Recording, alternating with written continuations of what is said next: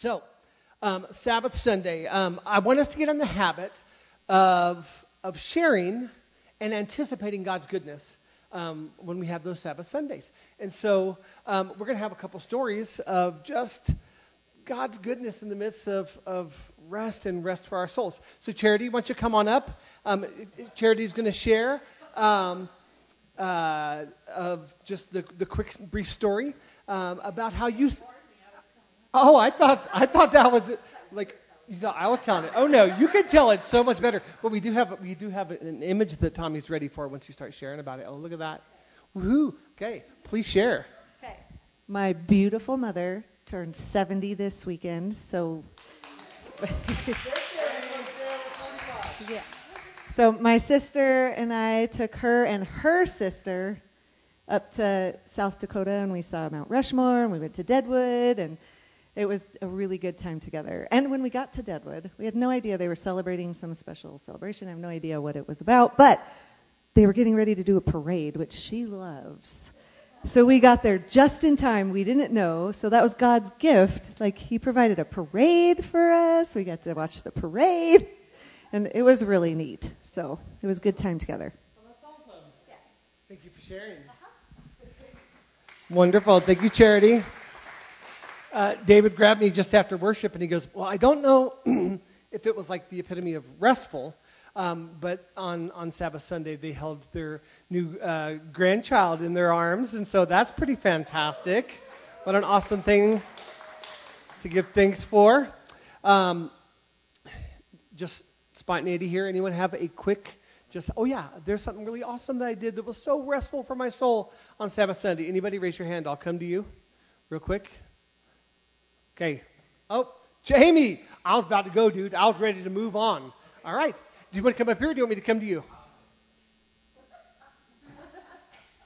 There you go.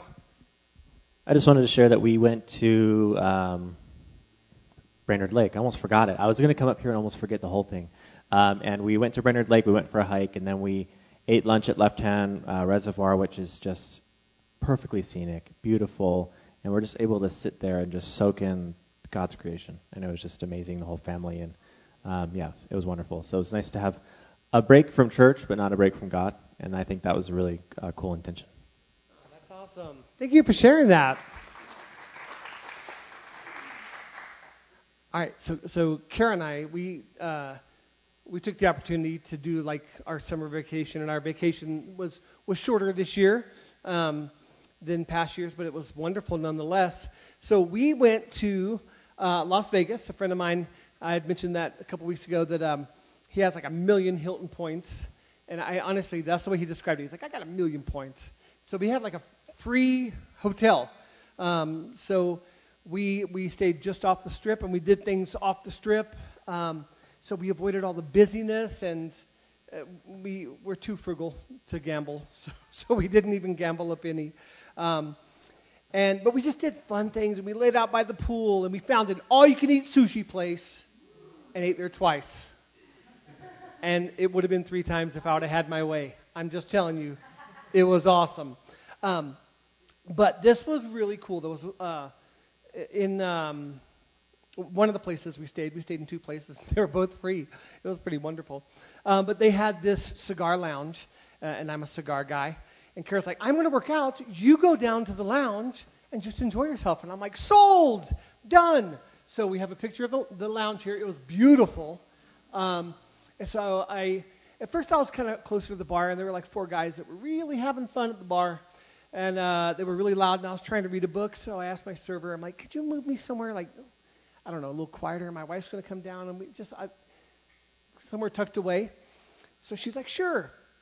So that's the view from my seat, and it was wonderful. I was able to read there and enjoy my cigar and just relax. And then Kara came down, and I tried to prepare the server for how gorgeous my wife is. I'm like, you will know when she walks in the room, because every head will turn. She will be wearing this gorgeous white dress and these tall wedges, and she's just stunning. And so literally everyone in the room is going to turn their head at my beautiful wife, and that's when you'll know to guide her, to this section. And you know what the server told me? you did. Her name was Marie. She was from France, and she said, "You didn't explain well enough how beautiful your wife was."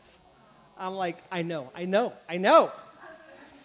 So we start talking, and Marie had given me a tour of the whole place in this like one private room. She's like, "This is where our VIPs come." And so I'm like, "Well, do any Raiders ever come?" She's like, "Oh, like Mark Davis, the owner, he comes darn near every day, and he always goes in there."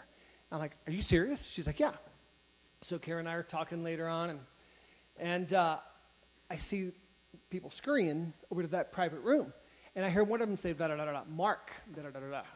So I call the server over. I'm like, "Is Mark Davis coming tonight?" Owner of the Raiders, Mark Davis, and the Las Vegas Raiders. And she goes, "Well, I'm sure he wouldn't be coming tonight," and then smiled and like walked away. I'm like, "He's coming. She just can't tell us he's coming." And Kara's like, "I know." So we're waiting, like to no avail, and we still have to go to dinner. And so I'm like, "All right, we're not going to wait here all night." And I had to go to the bathroom, and so I'm like, "I got to go to the bathroom, but I'm going to hold it because I don't want to miss him because I'm going to the bathroom." So finally, I'm like, "Forget it, I'm going to the bathroom." So I go to the bathroom, and when I'm done, there are these 4 paintings of these dogs smoking cigars, okay? And so these are actually 4 different pictures because I took these 2 first because I liked those 2. And I'm like, I took that picture before I went to the bathroom. Then after I went to the bathroom, I'm like, I got to get the other one because that one kind of reminds me of Stella. And I can't not take the 4th picture. So I take this picture, and then I take this picture, and I notice that there's this glare, but I'm like, I don't care. And so I turn, and it's a pretty small hallway, and I'm like, "Oh, excuse me. I almost run into Mark Davis." And so then I go, "Oh," I said, "Mr. Davis, my name is Mark, and I love the Raiders." And he goes, "Me too." His name is Mark, and he loves the Raiders. And I said, I live in Denver, and I got to be honest, I take a lot of joy in tormenting my Denver friends because we own the Broncos. And he goes, "Yes, we do." And he goes to walk, and he walks away. He starts walking away. So for a brief second, I'm like, I have to get a picture. So I said, "Mr. Davis, would you take a picture with me? Or can I take a picture with you?" And he goes, "Well, I guess so." And next picture, took a picture with Mark Davis. And so this is all taking place in this tiny little hallway. And then he goes in the back door into like the secret area, like the VIP place. So I come back and Kara's like, what have you been doing? She's like, "They closed up the door. He's going to be coming." And I just take out my phone and say, "He already came. And guess who got a picture?" And I showed her the picture on my phone. And she says this. She goes, "God really loves you." And then we left and ate tacos, and it was wonderful. So, but the key here is our God is a God who gives rest. And He's also a God who gives good gifts. And there's such a powerful thing when we invite the Lord into our rest, into our Sabbath. So, our next Sabbath Sunday will be the last Sunday in October. Guys, I'd love stories every time, like of just how you Sabbathed and how you invited the Lord into that time and how He just tended to your soul. It's really powerful. So, Charity and Jamie, thank you guys for sharing today. I want to pray, and then we're going to jump into today's message. Lord, we thank you that you are good. And we think we know, but we really have no comprehension of just how good you are and how generous you are and just the amazing gifts you give us. And we give you thanks. And Lord, we thank you for this time of worship together, of lifting up the name that's above all names, Jesus Christ.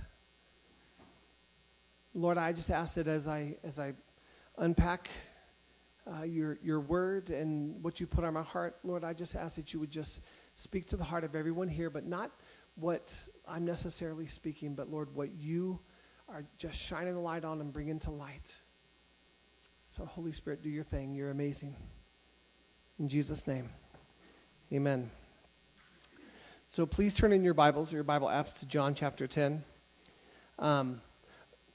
I decided that we're going to just skip John chapter 9, but I'll give you the cliff notes of John chapter 9.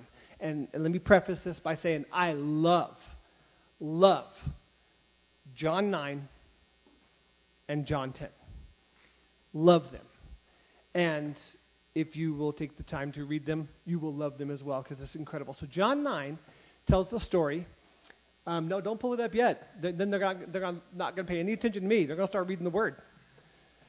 So John 9, Jesus heals a man that had been blind from birth. And Jesus fully angered the Pharisees in doing this because when do you think he did this? On a Sabbath. He healed a man blind from birth on the Sabbath. Now, I don't even know if the Pharisees fully knew how Jesus healed this man, because then I think they would have been even more irritated because he didn't just heal, he made mud and put it on the guy's eyes, but it wasn't just any kind of mud. This was spit mud. This was saliva mud. And the Pharisees hated dirtiness and uncleanliness, and so I don't even know if they knew that, but they would have been really furious at that. This man's healed. He starts just exclaiming the goodness of God. A crowd draws near. And the Pharisees, their question is, who did this? Who did this? You can't do this on the Sabbath. Jesus, meanwhile, he moves on. These Pharisees who are tasked with being leaders of men and pointing people to God and to Scripture could care less about this man and the fact that he was healed. That he was blind from birth and he could now see. They harass him. They call in his parents. And they start harassing his parents. His parents are afraid. They're like, we're not going to be shunned. And hey, he's a grown man. Whatever he says. They kind of stayed out of it. And then this blind man, he just gets bold and kind of a little sarcastic. And he's like, hey, it sounds like you want to be his disciples too. I mean, he's around here somewhere. We can find him. And, of course, that didn't make them very happy. And they kick him out of synagogue. They kick him out of the temple. They say, you can't stay here. Then Jesus finds him. And I love what he says. He's like, hey, what do you see? What an amazing thing to say to a person who's never seen before. I mean, what an incredible thing to say. What do you see? And what have you heard? And this man's like, I know that I can see. I know that I couldn't see before, and now I see. And I think this was Jesus' declaration of saying, you are mine. Because this man says, I know this. You are the Son of God. Jesus is laying claim to him, saying, you're mine. You are mine. Don't worry about being kicked out there. You're mine. You have a new home. That immediately brings us to John chapter 10. See, a lot of times we'll just read a chapter and we'll read it almost as like a standalone menu item, like an a la carte kind of thing. And that's not the way that we should really dig into Scripture. It flows together. There's context, and we need to know that context. So when we're reading John 10, the context is he's now speaking to a bunch of angry Pharisees. And he's irritated with them, like how they're treating people, and so that picks us up in John chapter 10, verse 1. So Jesus says this to them, to those Pharisees. He says, "Truly, truly, I say to you, he who does not enter the sheepfold by the door, but climbs in by another way, that man is a thief and a robber. But he who enters by the door is the shepherd of the sheep. To him the gatekeeper opens." If I can pause real quick. So this is what that sheepfold looks like, okay? There's going to be a couple examples that Jesus uses here. But this example of the sheepfold, within the town, there was a sheepfold, and it was normally built on the side of one wall. So it would be something, a stable wall of a home or a barn or a business or something, but in the town. This isn't like out in the field somewhere. This is where people, this is in the community. And they would then build around it, and they'd build like just a fence around it, and they would have a gate. And there was a gatekeeper, and the shepherd wasn't the gatekeeper because many shepherds brought their sheep into this place. It wasn't just like everyone had one, like everyone has a garage. There was a gatekeeper that he knew who the shepherds were, and the only people that were going to come through that gate and get past him were the shepherds. And so when he's talking about the gatekeeper, when Jesus is talking about the gatekeeper here, there's a gatekeeper, and Jesus is saying, anyone who goes around the gatekeeper, anyone who tries to get into the sheep any other way, they are thieves. Okay? To him, the gatekeeper opens. The sheep hear his voice, and he calls his own sheep by name. So the shepherd's like, how you doing, Bob, the gatekeeper? And Bob's like, yeah, good. How you doing, Jim, the shepherd? He's like, I'm doing good. And he comes in, and he starts calling his sheep by name. And he's not worried about the other sheep. But his sheep know his name, and he knows their name. So he calls them by name. And they come. And they come out. And then we're going to see that he leads them. So leads them out into the place now where that they can eat and graze. When he has brought out all his own, he goes before them. And the sheep follow him, for they know his voice. A stranger they will not follow, but they will flee from him, for they do not know the voice of strangers. This figure of speech Jesus used with them, but the Pharisees, they did not understand what he was saying to them. So they didn't understand his analogy of the sheep and the shepherd and the fold and the gatekeeper. So Jesus starts over. But does he really? Verse 7. So Jesus again said to them, and I think he did this. Truly, truly, I say to you, I am the door of the sheep. He's like, I'm just going to double down. I'm going to double down.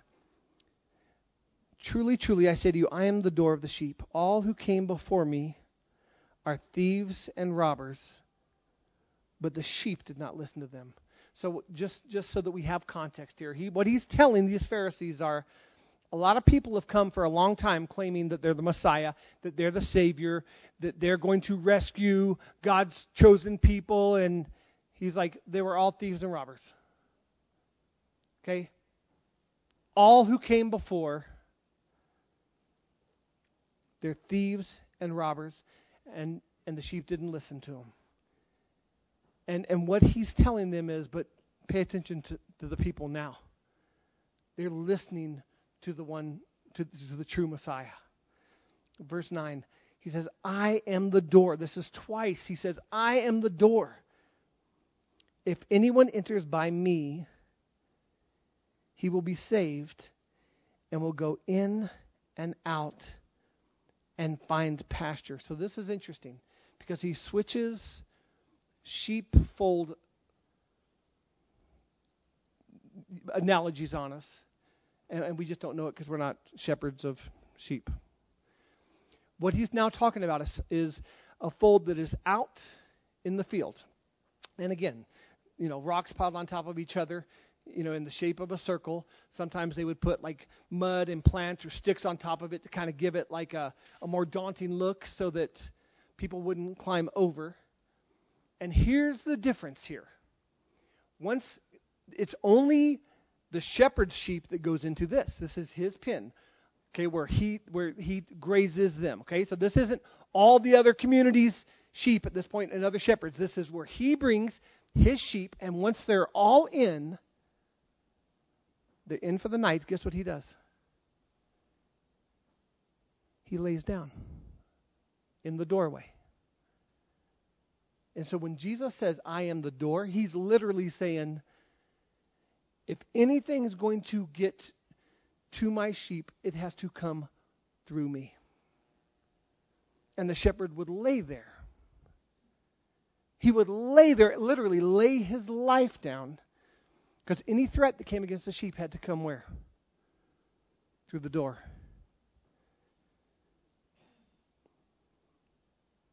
Jesus says, if anyone enters by me, he will be saved and will go in and out and find pasture. And this is the order, and what we see here is important. If they come in through me, they'll be saved. And then they'll experience freedom. They will come in and go out, and they'll find pasture. They'll go out, and they'll find things that nourish and tend to them. They'll find rest, and they'll find peace, and they'll find refreshing. And they'll come in and they'll go out. There's freedom. There is freedom in Christ Jesus. And then he says this. This is John 10:10.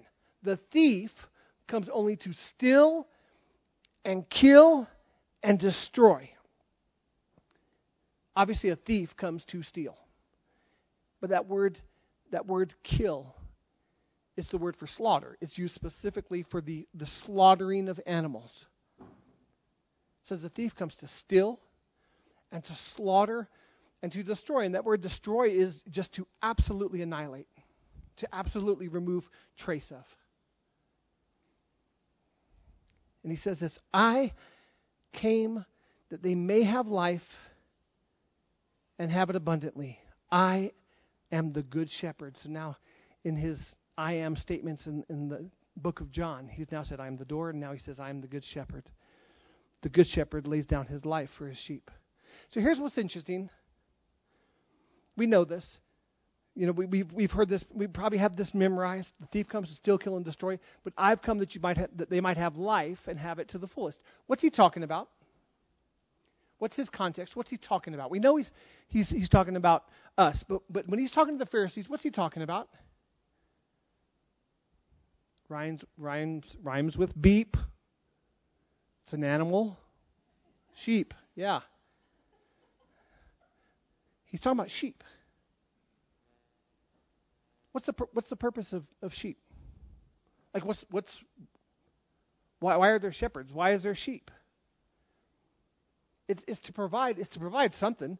It's to provide clothing, wool. It's to provide food. Okay, it's for them to give of their lives.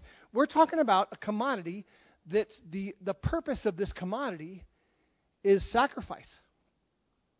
Is that everything that they have will benefit the shepherd, his family, those he sells it to. And Jesus makes this ridiculously radical statement and says, I've come that they might have life. The sheep.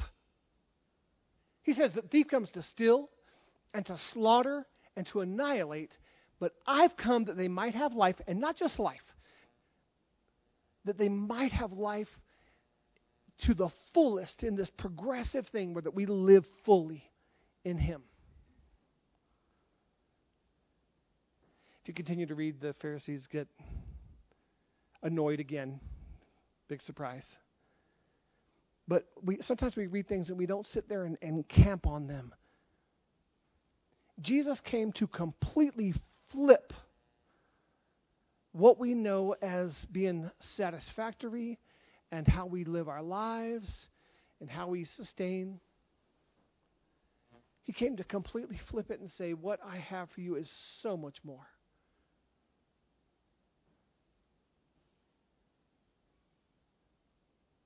When it talks about that in me, through me, Jesus says, they're saved, and then they go in, they come out, and they find pasture. In other translations, it says they find home. God cares about His people finding home. We're told in Scripture that He brings the orphan into family. He cares about people having togetherness and closeness and having life more abundantly. For 4 weeks, we talked about coming to community. And we unpacked things for 4 weeks that are not they're not new concepts to you or to Impact Rock Church. They've just been newly packaged. And that's okay. We're fine with that. We felt like there needed to be some definition and some sharpening, and that's okay that it's newly packaged. That's our intention, to bring clarity to who we are as a church. But we didn't, it's not rocket science. We didn't reinvent the wheel. It's doing life together. It's doing life together. We talk about what is a biblical church supposed to look like. And guys, this is what a biblical church is supposed to look like. I had an awkward conversation with a dude recently because he made the wrong statement to the wrong guy. I was the wrong guy. He talked about, we are the church. We don't have to go to church. And I'm like, that's foolish, dude. You know better than that. You know the word better than that. Don't say stuff like that. It's like, what do you mean?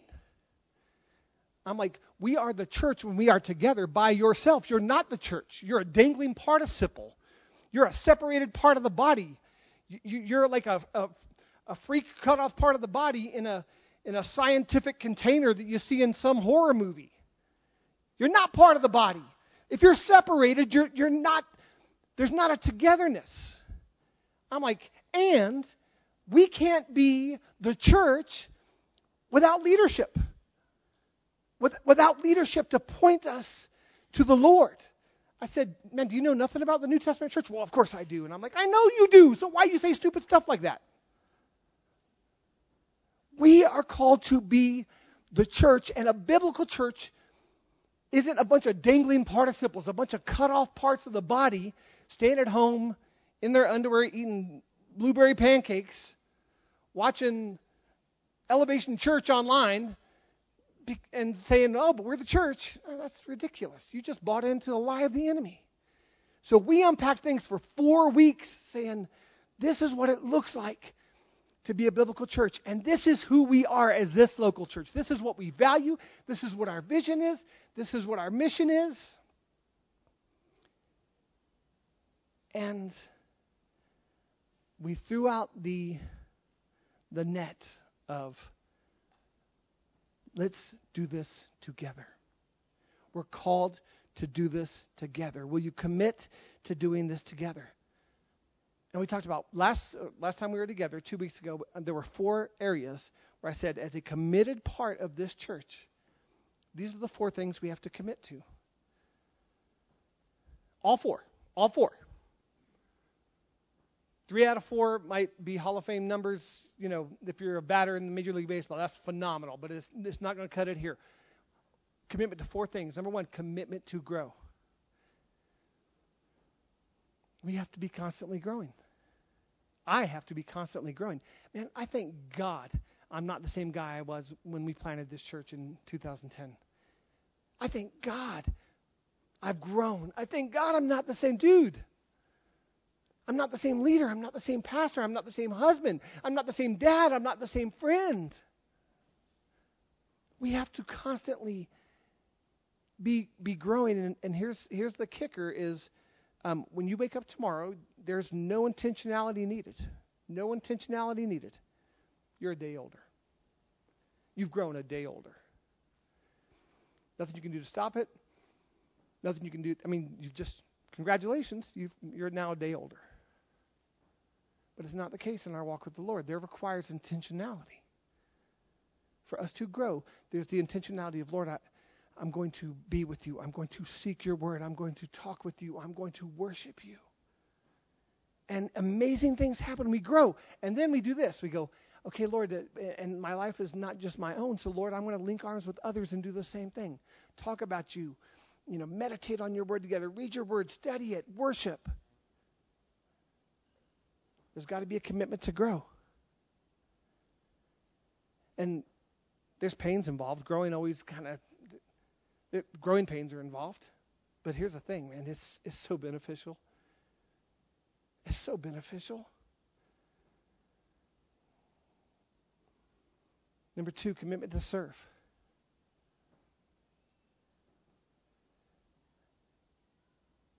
A commitment to serve. Serving is what Jesus did. Jesus says he came to serve. So we follow his lead, we follow his example, and it brings such fulfillment. If there's someone who's at a tough spot, and they're just like dissatisfied, and they're just, recognize it, and then grab them along with you, and don't tell them you're going to serve, but just pull them alongside into a serving opportunity. Because it fulfills, it lightens, it brings a sense of accomplishment and satisfaction, and it brings a beautiful sense of worth. A commitment to generosity.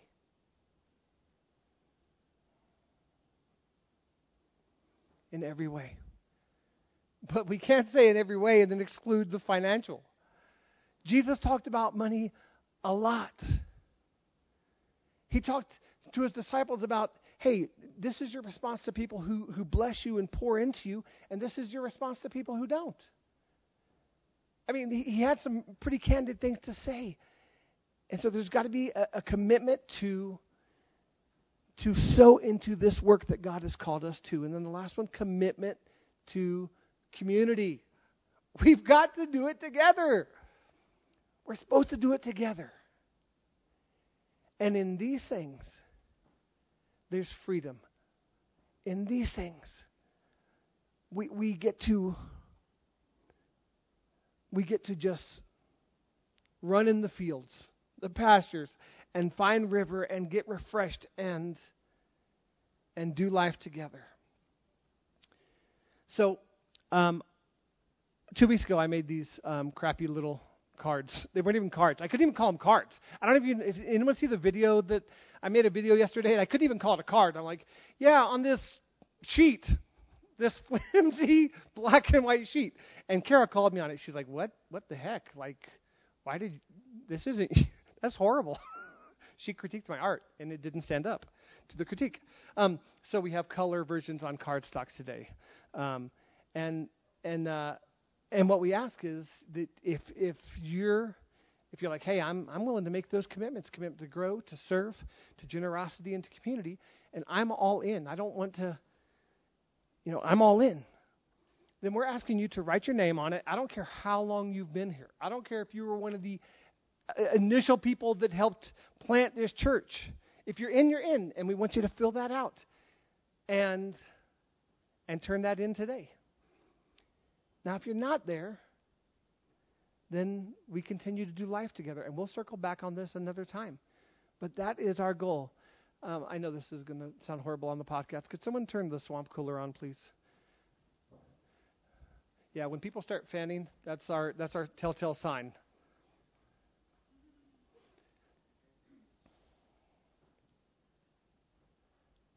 So the commitment piece. We commit to everything else that's important to us, and we commit to a lot of things that aren't important to us. We flippantly sign things. Oh, sign up for a phone? Sure. Oh, how much is it? I don't know. It's free today. I get to walk out of the store with this iPhone? Free today? That's awesome. They're like, yeah, it's awesome. It's going to cost you $1,500 over the next, but yeah, it's free today. Sure. Where can I sign? God has stirred some vision in our eldership team and our leadership team, and we believe that He's expanding our territory as a church, that He's enlarging our tent posts as a church, that we are to have a greater impact in our community and beyond. He's stirred within us the desire to plant churches. He stirred a bigness within us that we have said yes to. And so that's why we have taken such time to put all this together, to put our thoughts on paper and on websites, and to put together that 26-page Coming to Community document. Because we believe that in doing church in this way, we'll thrive. In all of us taken ownership of this work that will thrive. And I promise you it's true. I promise you that there's some of you that you haven't yet walked in some of the things that God has put before you. And when you do, you're going to be thrilled.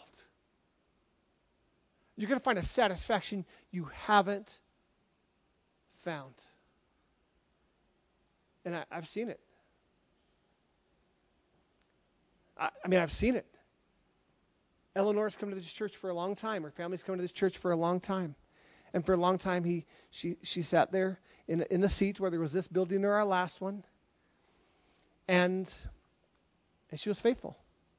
But there came a point when she responded to the call of, will you be on the worship team? Will you use your gifts for me? And she said yes to that. And she wasn't entirely comfortable with that at that moment. And I'm telling you right now, one of the reasons I worship with my eyes open for part of the service is so I can just be blessed by the people that are up on this platform and watching them and their expression of love for the Lord. And I get blessed when I watch Eleanor get up here and lead us in worship, and the passion that she has and the fulfillment that she has. And I'm telling you, that's not the same woman as before. That's a more fulfilled, passionate woman for Christ because she said yes. Am I wrong? But it took a commitment.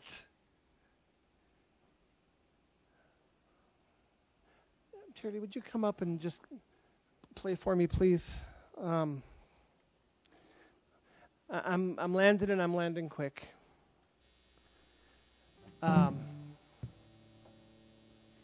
If you know that you know that you know that you're all in, grab that thing, sign it, give it to us today before you leave. And here's what we're going to do next week. Everyone who turns those in next week, we're going to have you stand, and we're going to pray, and we're going to just commission you to this work you're doing.